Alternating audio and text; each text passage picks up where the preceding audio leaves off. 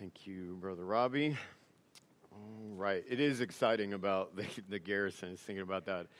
Man, anonymous resources, but God's not anonymous. And, I love that.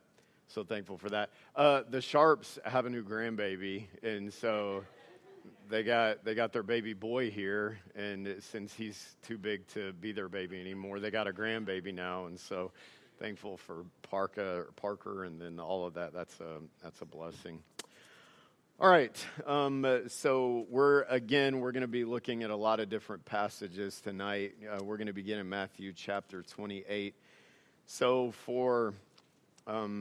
this is message number 8, and so for 8 Wednesday nights, with the exception of a couple, we've been dealing with this question: why is West Valley a Baptist church? And we preached some philosophical messages and some historical messages, and now we've transitioned into some of the doctrine, and we're starting off with the acronym Baptist, and that is not inspired. I've said this every time since starting this series, that acronym is not inspired, but it's just an easy way it's a tool to kind of highlight some of the umbrella things that we believe are foundational, that we believe are important. And these are not exclusive beliefs to churches that identify themselves as Baptist churches. I've said over and over and over again, I'd be interested to go back and see how many times I've made this statement: Baptist does not refer to a denomination in any way, shape, or form. And we are a Baptist church, and I kind of enjoyed the comical nature of this. When we came to the conclusion of this part of it, why are we a Baptist church? Well, here's reason number one. We were started by a Baptist preacher out of a Baptist church. So y'all don't enjoy that as much as you should, but that's where you start. But then dealing with the doctrinal and philosophical, practical significance of that. And I want to say this again. I thank God that he's doing work through a lot of different churches that have different names on their signs. I thank God for that. I'm not afraid of that. I'm not ashamed of that. But I do want you to be aware that being the kind of church that we are trying to be, if I can say it that way, is only a good thing. That doesn't mean that we're perfect at all. We're not even close to it. But we're striving to follow Jesus Christ. And we are, in the sense that it connects us to a specific doctrinal position that was passed down. We're not ashamed of being a Baptist church. There are other churches that perhaps have different names, and yet they would identify with many of these doctrines, and that's fine. But we dealt with a couple of weeks ago, I think, 2 or 3 weeks ago, with the reasoning for why we aren't changing our name to accommodate a trend. We're not going to do that either, because we don't have anything to be ashamed of in what we believe. And my concern is not what anybody else is doing. Thank you. My concern is what we are doing. That's the only place that I'm actually given any authority to be concerned about. All right, so tonight we're going to try to cover 3 letters. So we did the B and the A and the P. Now we're going to get to the T-I-S. And all of a sudden I have the Mickey Mouse song running through my mind. B-A-P-T-I. Okay, I need to stop anyway. All right, so the letter T stands for, according to this acronym, 2 ordinances. 2 ordinances. An ordinance is a law or a ceremony by which we can honor God. Ordinances, according to Scripture, have nothing to do with being saved. It's so important that you remember that. I know you're familiar with that, and we highlight it every time we observe certain things or do certain things. We highlight this aspect of it, but this gets confused in a lot of churches, and we're very careful. In fact, when it comes to one of these ordinances, when your children call on Christ and they are ready and you are ready for them to take a step in following the Lord, I'll ask them about a specific one that they're wanting to follow the Lord in. If you don't do this, are you still saved? And depending on the answer of that is going to determine whether or not they're ready to take that next step. And I'm not ashamed of that, because this needs to be abundantly clear. You don't need to be taking any steps until you have a grasp on this, that the things that we do because we're saved are not necessary to salvation. We don't do these things to be saved. We do these things because we are saved, and they're defined for us by Jesus Christ himself. All right, so in Matthew 28, the first one is that of baptism. Matthew 28, go in verse 19, go ye therefore and teach all nations, baptizing them in the name of the Father, the Son, and the Holy Ghost. Now, the reason that when I baptize someone, I ask them, because I'm not baptizing them on my assessment of them. I'm baptizing them according to their own testimony that I've put my faith in Jesus Christ. So whatever their name is, have you accepted Jesus Christ as your Savior? Yes, I have. Upon your profession of faith, my brother or my sister, I baptize you in the name of the Father, the Son, the Holy Ghost, buried with Christ in baptism, raised in the likeness of his resurrection. Again, this has no part in salvation. And one of my favorite examples of that, besides the doctrinal statements about salvation, like we read in Ephesians 2, verse 8 and 9, feel free to quote it with me. For by grace are ye saved through faith, and that not of yourselves. It is the gift of God, not of works, lest any man should boast. In order for it to be a gift, it must be completely dependent on the one giving it, or it's no longer a gift. It is then a wage, and then it has to be determined what we have to do in order to earn it. And look, I understand that this culture and Christianity at different times, people want to have this, well, I don't see the fruit in their life. Okay, it's possible that people make false professions, but it's also possible that people get saved and then they don't obey Christ all the way that they should. Have you ever not obeyed Christ like you should? And so you need to understand salvation. Just remember, salvation is not by a work. It's not by baptism. Baptism does not in any way solidify your salvation. You are as much saved before you got baptized as you are after you get baptized. It adds nothing to your salvation. It's significant because Jesus said it was, and because it's the step that he gave us to identify with him and to follow him. But it is completely unnecessary for salvation. And it's the church's responsibility to carry out baptism. Here's an important point. I'll possibly repeat it in a little bit. Your Uncle Dave or whoever it is that loves Jesus doesn't have in themselves the authority to baptize. Because we believe the church was started by Jesus before he ascended back to heaven. Therefore, this command was not given to individuals. It was given to a local church to carry out this command. And so some might reference Philip and how he was sent. Well, he was sent as an evangelist out of a church representing the gospel work, having the authority, therefore, to baptize. All right? The Ethiopian eunuch is another example how that salvation has no part in baptism.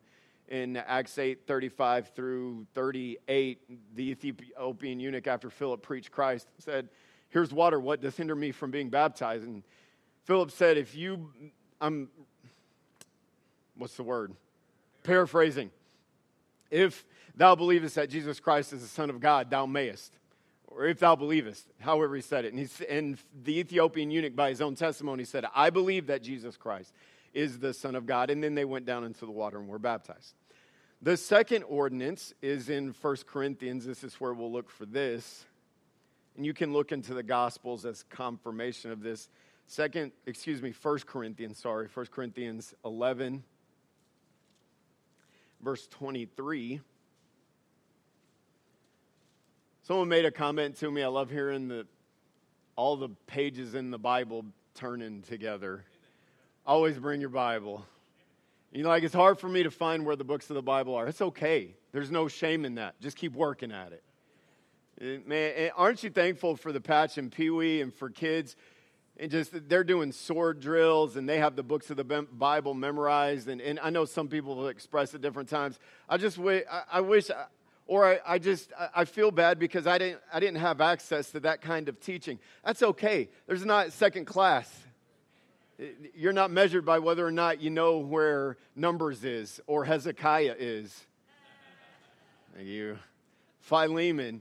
Like, it's okay if you have to look in the index, but you don't get better unless you work at it. Don't be embarrassed about it. Just keep digging. So 1 Corinthians 11, verse 23.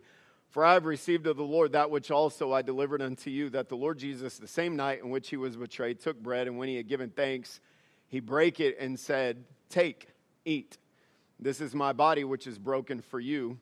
This do in remembrance of me. And after the same manner also he took the cup when he had supped, saying, This cup is the New Testament in my blood.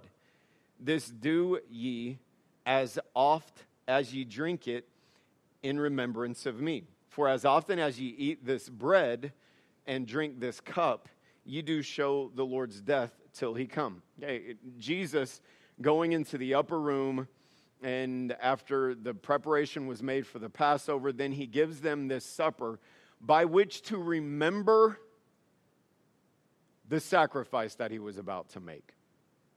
There is absolutely nothing mystical in the elements. Now, he's very particular about the elements. Not because of the mystical nature, but because of who and what they represented. The unleavened bread represents a sinless body. The fruit of the vine represents the sinless blood of Jesus Christ. And his body and his blood are, while he was all human, there was also a very unique quality in that he was sinless in that. He knew no sin. There have been people, and I'm not gonna get into a fight about this, but I won't remove this position. I've heard preachers or of people saying that, man, the blood of Jesus Christ was just like everybody else's blood. No, I understand there were human qualities and elements that would have had a similar nature from a scientific perspective, but there was something divine about that blood that made it sufficient in order to atone for our sins. And just because you can't identify it and define it by a microscope doesn't mean that it wasn't unique and useful in an eternal way. And so the bread and the fruit of the vine, they are the means by which we remember his death. It doesn't become his body or his blood in any way. That's referred to as transubstantiation. And nor does it contribute to salvation in any way. And there are different times when people say, man, I really feel like I want to observe the Lord's Supper. Well, that is determined by the authority of the church of which you are a part.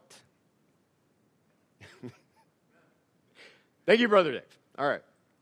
So notice this, just a couple of technicalities about, and I'm not telling you these things expecting that everybody agrees with this. I'm just telling you them because you need to understand how I operate and what I am convinced of, and then and understand that it's okay to have differing opinions as long as you recognize the authority that the Lord has placed here.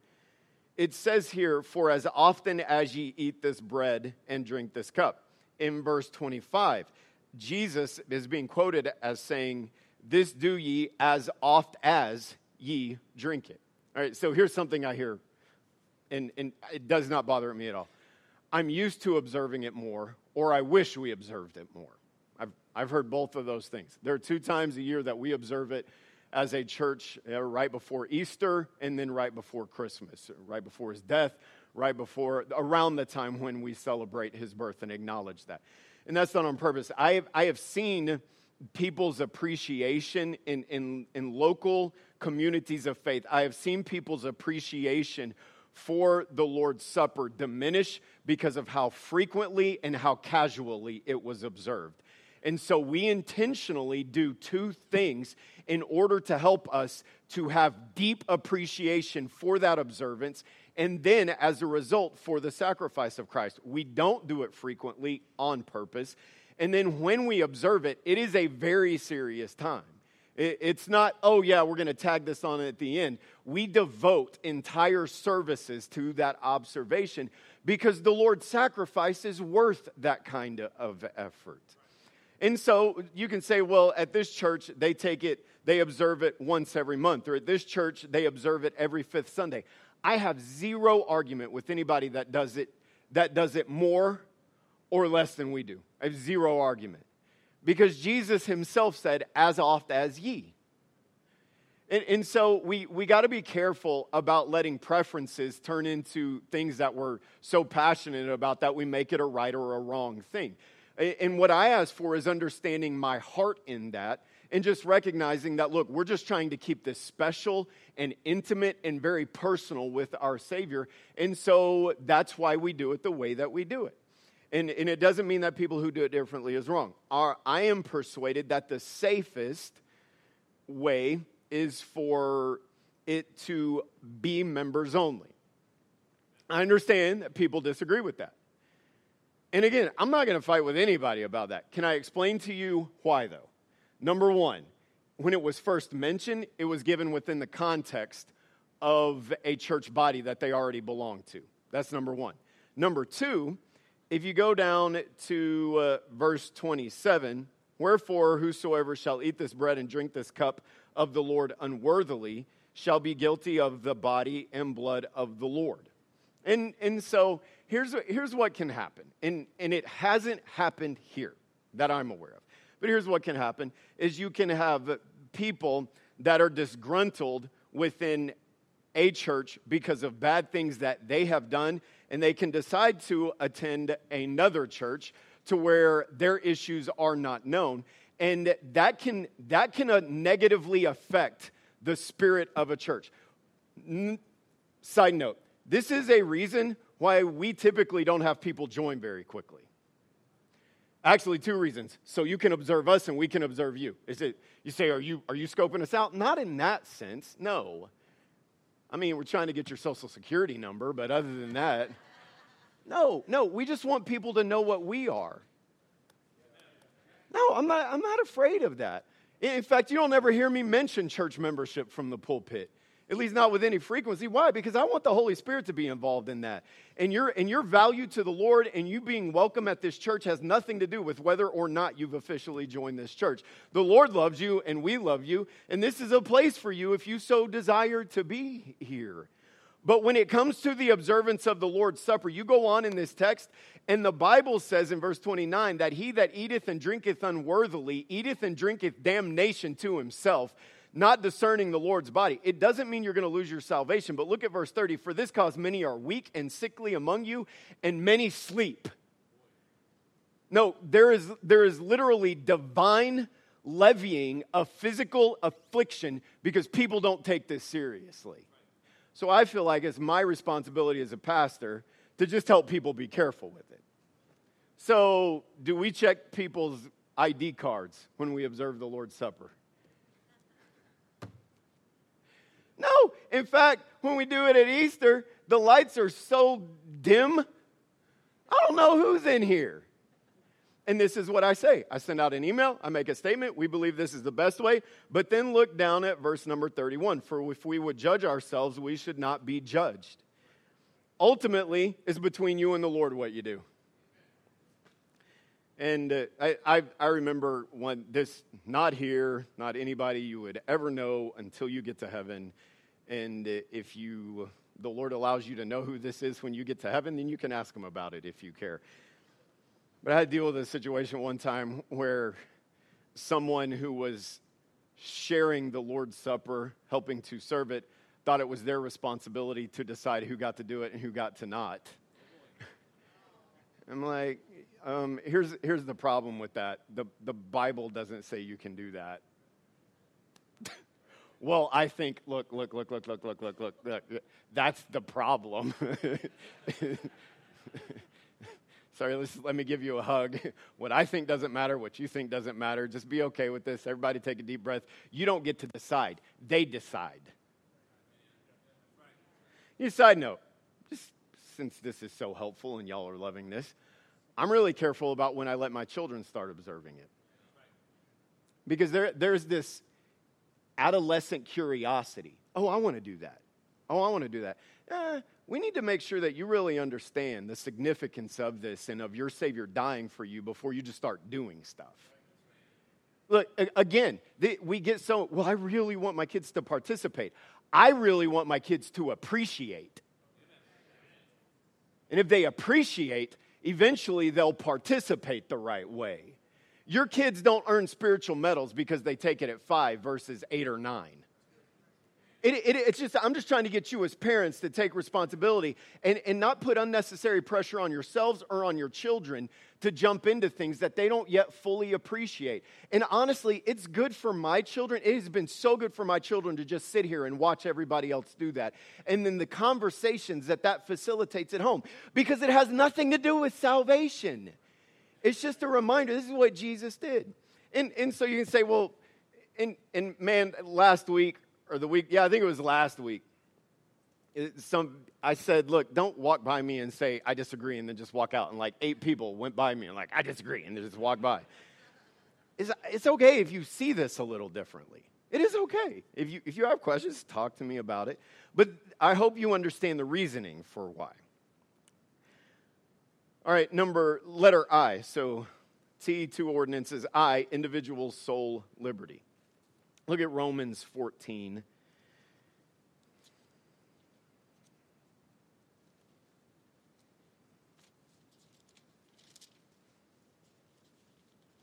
So we dealt with the priesthood of the believer, and that has to do with access to God.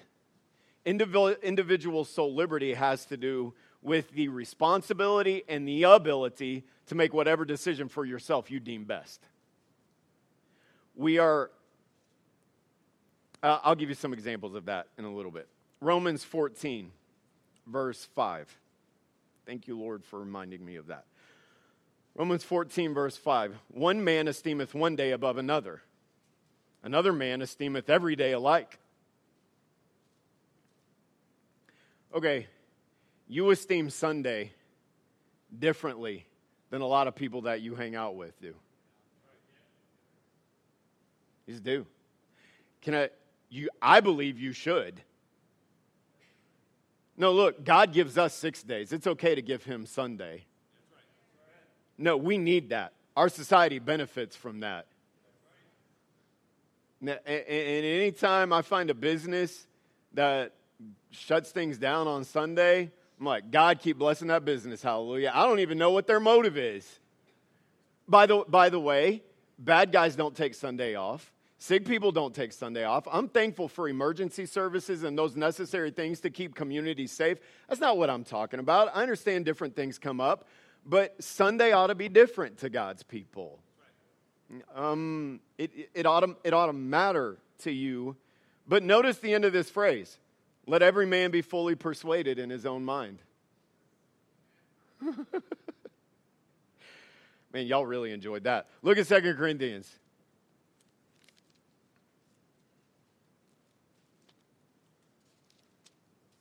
Second Corinthians 4:2. But have renounced, in the context of this is a reference to something. The context is dealing with the gospel and our witness of it. But have renounced the hidden things of dishonesty, not walking in craftiness, nor handling the word of God deceitfully, but by manifestation of the truth, commending ourselves to every man's, what's the word? Conscience in the sight of God. Look at Titus 1:9.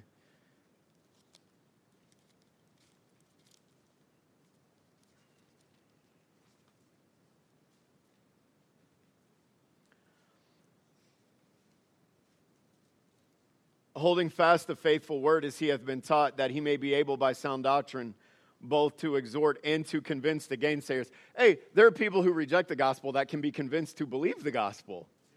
Now, there's a divine work that's happening, but we get to be involved in that. You can go back to the reference in 2 Corinthians. The next verse says, if our gospel be hid, is hid to them that are lost.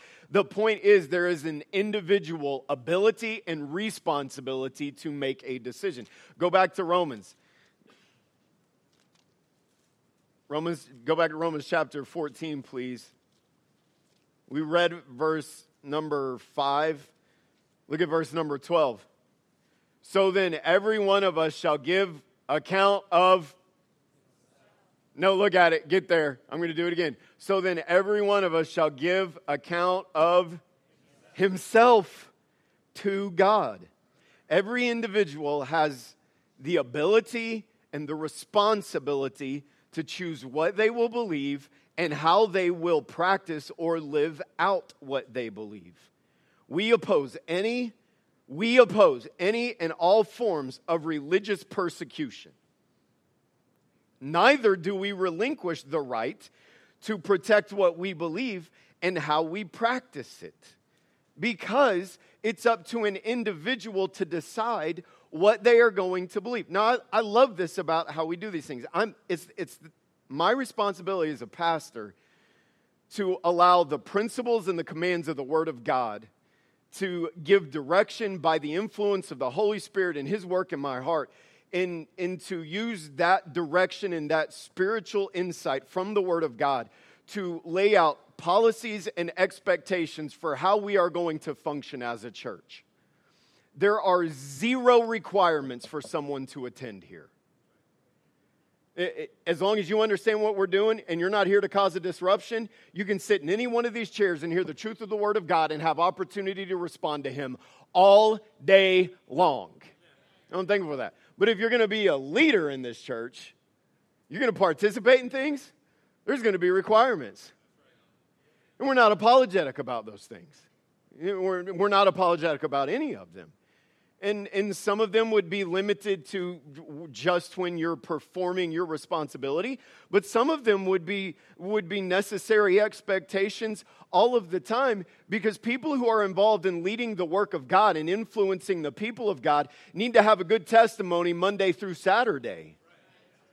And we're not sorry for those expectations. No, I thank God for the trustees that we've had, for the trustees that we have, for the trustees that we will have. I'm thankful for that. I thank God for the staff leadership and the different people that the Lord has brought along the way to influence. I thank God for all of that.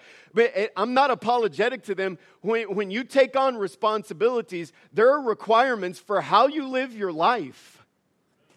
Because we represent something bigger than ourselves. It's my responsibility to lay that out. You know what it's not my responsibility to do? Make you do anything. It's not my job to make you conform to anything. When people approach me about joining the church, I say, I no longer talk to people about that. Go see Brother Adam. And so, no, I'm kidding. That was a joke. Y'all didn't get it. I'm still so behind on that. I'm sorry. Brother Adam's done a great job of helping to catch up in that. I'm still behind on that. But I make this statement to people, or try to make this statement. Remember this. Just remember. And this is why it's important that you've come long enough that you know what you're getting into.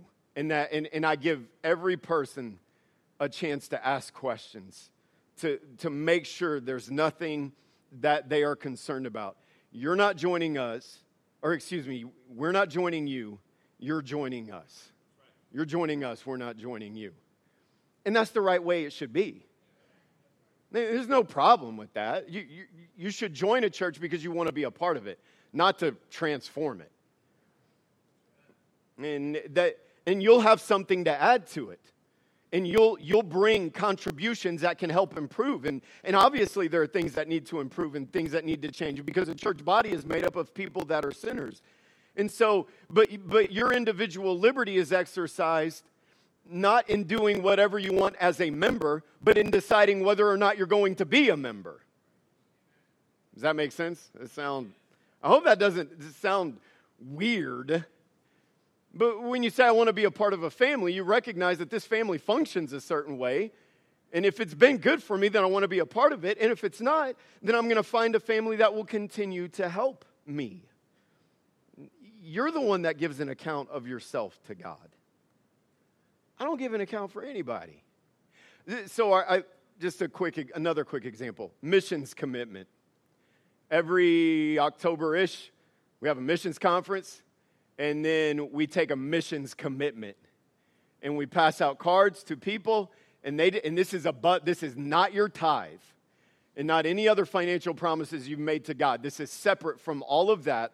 It is, God, I want to be involved in the missions program, and you can make a monthly commitment, you can make a weekly commitment to missions, or you can make an annual commitment to missions. But that's between you and God, and this is all we do. We ask people to pray about it. You know what? On those missions cards, you know what there's not a space for? Your name. Because you have to turn it in so that we can get a count and have an idea of whether or not we can add any more missionaries. And I'm thankful for this, man. God continues to bring it in. You say, is this really a responsible way? I trust God and I trust God's people. And when we submit to God's leadership, God is going to give us everything we need. And so that money is kept in a separate account and is devoted to the purposes of missions, missionaries, and other missions projects. And I thank God for the things we get to do with that. But you know what? I don't know. You know what the people who help to count don't know? Who made what commitments? I don't go around saying like, hey. No, Brother Fiovi was in charge. He might. I'm kidding. I'm totally kidding. Just messing with y'all. Y'all, not him. He's good. No, there are churches where people take names about that kind of stuff. There are certain positions I'm going to want to know if there is a consistency in giving. Certain positions I'm going to want to know that, and you should be happy that I want to know that. But it's none of my business what you give to the Lord. A lot of times when the offering is going on, again, I understand I'm a fidgety squirrel on energy drinks sometimes, and like I'm really trying to work on it.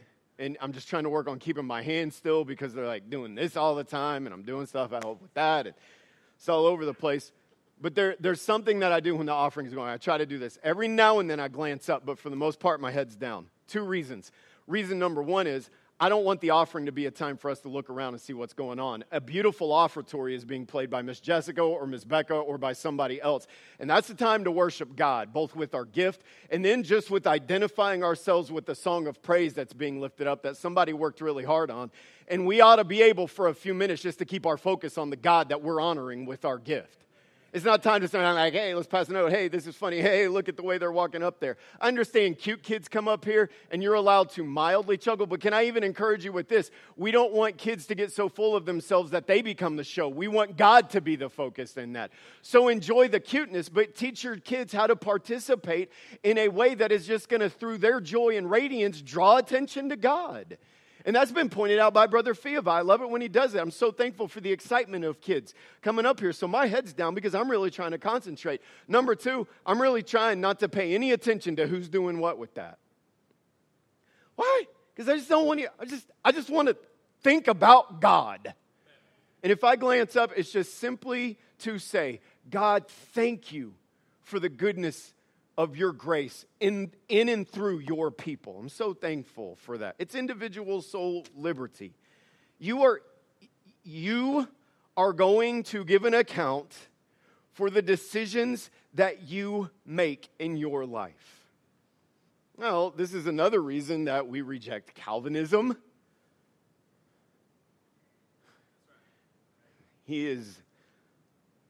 Look, I say this with so much trepidation because I want to be careful about how I talk about God. But if God said, whosoever will may come, and then said, no, you don't get to come, and you don't get to come, and you don't get to come, and you don't get to come, that's not a just God. No, I understand people have problems aligning these two things sometimes, but he can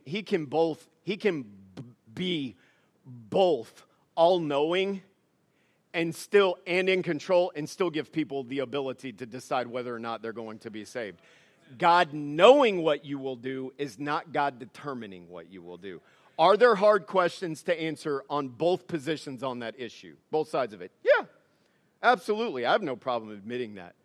But I believe that individual soul liberty means that God has given us the ability to make that decision based on the truth of the Word of God. Last thing, you need to recognize that I recognize this about your life, that it's not my job to run around and police what everybody's doing in their life. Man, what does Pastor think about this? I don't know. Why don't you ask me? And if I could just encourage you with this, you should be more concerned with what God thinks about it than with what I think about it. Because the last time I checked, I'm 5'8", in between 170 and 180. I'm going to die, and you are not going to give an account to me. Now, within the function in the life of the church, yeah, you ought to respect the responsibility and the authority that God has given your pastor. I'm thankful for the spirit that you have in that, and then the leadership that helps in all of that. I thank God for that. But you answer to God for yourself. By the way, last thing on this, don't blame people in your life that have failed you for failures that you continue to not be willing to correct. I understand life gets hard, and I understand we can make obedience and faithfulness to Christ easy or harder. But at some point, you've got to own how you choose to live your life. Young people, none of you have perfect parents. The best of your families are filled with flaws. But some of you are going to permanently handicap yourselves if you don't get over looking at the flaws, whether they are small or significant flaws of people in your family. And you got to recognize that you have a God in you who can change anything about you if you'll allow him to. I'm sorry things are hard sometimes. It breaks my heart that things are hard for people. But you have the ability from God to make a decision to follow him. And you can. And we love, ain't nobody telling me what to do. But when it comes time to pay the bill for the things that you have done, we want to blame everybody else. If you say amen to individual soul liberty, you better understand the weight of that and that you have a responsibility before God and the ability. God has equipped you with the ability.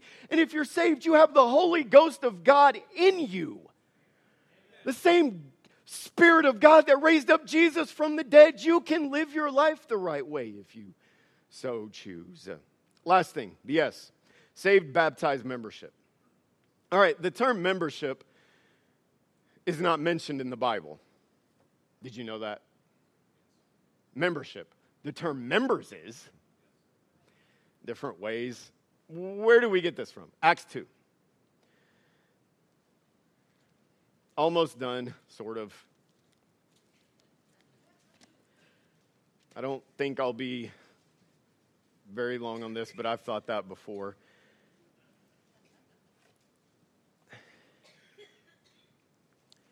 Acts 2, verse 40, and with many other words that he testified and exhort, saying, save yourselves from this untoward generation. Peter is preaching, confronting them about the gospel. Then they that gladly received his word were baptized. Notice the next phrase, and the same day there were added unto them. Unto who? Unto the church that existed. They accepted Christ. Now we want to follow Christ. And the first step in following Christ is baptism. There were added unto them about 3,000 souls. Look, I'm just going to have a party. If on Memorial Day we have like 3,000 people get saved. It's going to be fantastic. But I'm going to have a party if one. I'm going to have a party if we just get to preach the gospel because the word doesn't return void. But can you imagine that? Man, you think it gets crowded in here sometimes. Can you imagine like 120, 200, whatever they were? 3,000. Poof. Talk about an administrative nightmare. Nah, that's not a problem. That's the blessing of God. Hallelujah. You want that. So there were added to them. Well, what was the requirement? That they be saved and scripturally baptized. Okay, so salvation is faith in Jesus Christ. By the way, let me mention this. The word repentance gets thrown around in all sorts of ways. The Bible actually says this, that God is long-suffering to usward, not willing that any should perish, but that all should come to repentance. But that term is misrepresented. You understand that after you get saved, you're going to repent a lot of times. Man, Jaron repented today. Like he's accepted Jesus as a Savior. So thankful for it. You say, well, how do you know? I mean, well, he's convicted of his sin, and he called on Jesus to be his Savior. You're like, well, did he understand? I'm I'm a sinner and I want Jesus to save me. I think he did. But man, he's still a pile. And he's just wicked. And he did something. And literally, he did something. And his mom said, don't do that. And he just looked at her. He was like, and then I started playing I Surrender All. And we have an altar built for that purpose. And tied him up like Jacob. Isaac. And he surrendered it all. This was pretty awesome. After the invitation that he and I had, he was talking to his mom, confessing his sin to her, and she was leaving the room, and she said something to him about coming out with her, and he said, I just want to sit in here and think about it a little bit. Praise the Lord. How about you think about obeying? Anyway, the idea of repentance is this. I am turning to Jesus. It's believing in Jesus. There is this idea that's been levied with that. Like, man, you got to stop sinning. Who in here is saved that hasn't sinned this week? No, I understand your mind needs to change, but here's what your mind needs to change about. Who Jesus is. And when your mind changes about him, then he is going to change your mind about all kinds of things. It doesn't happen all at once, though. Have any of you grown if you've been saved more than 24 hours? You got to change your mind about a lot of things. So that's salvation, believing in Jesus. But then after that, you get baptized. There's 3 parts to a scriptural baptism. The proper candidate, someone who is saved. Here's why we reject infant baptism, because they are not saved. I am convinced of this on the authority of the Word of God, that an infant or someone that is born with all sorts of challenges that makes it impossible for them to process information, I believe those people are safe with God. I've told you, I've used my mom and dad as an example. They have a child buried in Louisiana. You say, where is she? She's with Jesus. David said this when his child died. Under the judgment of his sin, by the way, when his child died, they can't come to be with me, but I will go to them. He wasn't talking about just dying and going in the dirt. He was talking about the fact that he was going to go. And he was going to be with them. We have a merciful God. I've heard, and I'm trying to be careful about, I do want to call people names, but there are people that are so foolish, and I've actually heard people try to make the case that babies that die go to hell. That is ridiculous and godless and so inconsistent with the nature of our gracious God. And you think whatever you want, but I better not ever hear anybody saying that around here. That is not of God in any way. Like, well, that's just because it's personal to you. No, it's because God cares about people. And you say, well, you can't answer everything about that. Right. None of us can answer everything about anything, but we do understand the nature of our God and have enough insight in Scripture that helps us to understand those things. All right, so you gotta be saved. I'm going to be careful to make sure people actually understand salvation. Number 2, it's the method. Immersion. It represents his death and burial all the way under. This is not getting baptized, Gretchen. Michael. Look, if you got baptized before you got saved, you didn't get baptized. You got wet. If you had water thrown on you, you did not get baptized. You say, where do we get that from? We get it from the example of Jesus Christ, who went all the way in, came out. Number 3 is the proper authority. Okay, Uncle Larry does not have the authority.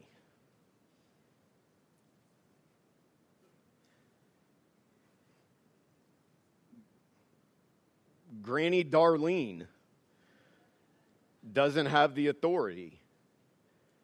It's a church that has the authority. Furthermore, it's a church that has the right doctrinal positions that has the authority. there are many baptisms that we do not accept because we are trying to protect the doctrinal integrity of this church. There are Baptist churches whose baptism that we won't accept. Why? Because there are Baptist churches that preach if you're not baptized, you're not saved, or that you can lose your salvation. And that is doctrinal error that we are not. And you say, well, that's not what I think. I get it, but I want you to identify with what we are. And Jesus insisted on being baptized by a specific person because of what he was preaching. The doctrine identifies you, or the baptism identifies you with the doctrine. So there's, and then there's the method. It's who baptized you in that church. Not everybody in a church has the authority to baptize. I mean, I love Miss Tina Stevens back there. And she's amazing. She ain't baptizing anybody. Is she not spiritual enough? No. God commanded a church to be led by specific people. And those are the ones that need to be doing the baptizing. This is for the protection of the church. And you can say, well, what does that mean about every other church? I believe about individual soul liberty. I apply that to individuals and I apply that to churches. I can't help every church. Just want to make sure that this church is on the same page. And for the people that I've asked to be rebaptized, I'm so thankful for the spirit that you've had in that. No. We didn't get enough amens on that. There are people that genuinely believed in Christ but got baptized without their knowledge in places that just have weird belief systems. Not their fault. But that doesn't change my responsibility. And man, I thank God every time that I've asked people have bought into that. Thank you for doing that. To keep the unity of the faith here. Thank you for that. By the way, I'm so proud of Brother Nate. Man, Brother Nate's up here leading the singing one day, and he comes to me in the office like, look, I got baptized because I was told I was saved, but I know that I got saved after I got baptized. And I need to get that right. Look, if you ever think you need to correct something and we're going to be mad at you or you're just going to lose a bunch of stuff or you're going to be disqualified, no. People don't get disqualified for following God. That gets celebrated. It's just, man, I was so thankful for when he did that, the humility. And he could tell you, I just hugged him. I'm like, well, you always hug people right, but I hugged him harder that time. Like, this is awesome. Like, this is a hug and a high five moment. And Brother Nate doesn't do a lot of fist bumping, but we did some fist bumping then, man. It's good stuff. All right, as always, if you have any questions, I hope this is helping you to understand what we are, and more than just understand what we are, to understand why we are. And you know, we're going to finish this series in a couple of weeks. I think I might add a little more to it. But my goal is not in any way, we are not going to build West Valley. The Lord is not going to build West Valley by us tearing everybody else down. That's not what we do here. And we won't do that. I'm just trying to help us all understand why we are doing what we are doing here. That's it. As always, you are free to disagree. Just consider the truth. If you have questions, please come talk to me. I am not afraid of your questions. You just don't be afraid of asking me or of having an actual conversation about it. And none of this is anything to get mad over. Unless it was something I said you're going to be sent out of here, then you can get mad over that. But I'm not apologizing for that. Okay, I need to be quiet. We got to go. Good night. Okay, let me pray, and then we're going to be dismissed in a different way. Father, thank you for tonight. Thank you for your people. Thank you for your goodness and your grace in our lives. I just pray that you'd help us to honor you. Lord, I know there's a lot of different thoughts about this, and over the course of people's different church experiences, there can be a lot of different thoughts about things. And God, I'm not claiming to be perfect. I can think of a particular conversation I had with someone time since I've been here where I was discussing something with them, a biblical position or a thought that I had about some scripture, and they came to me and said, listen, I disagree with that, and here's why. And they actually convinced me that I had seen some things the wrong way, and God, it was a help. So I'm not afraid of the conversation. I just pray that you'd help people to have an appreciation for what we are and why we are, and that if there are questions, that they would approach you, and then they would approach even me or anyone else that they need to talk to, just to understand that, God. I'm not up here thinking negatively, trying hard not to think negatively about anybody else, God. That's not the point of this. I just want this place to be the best that it can for you and to be protected. And God, I need you to do that work. We need you to do that work. But we also need to take responsibility for what we are and why we are those things. So thank you for the spirit that people have been receiving this in. Please continue to bless that in Jesus' name. Amen. All right, we are going to be having the carpets cleaned.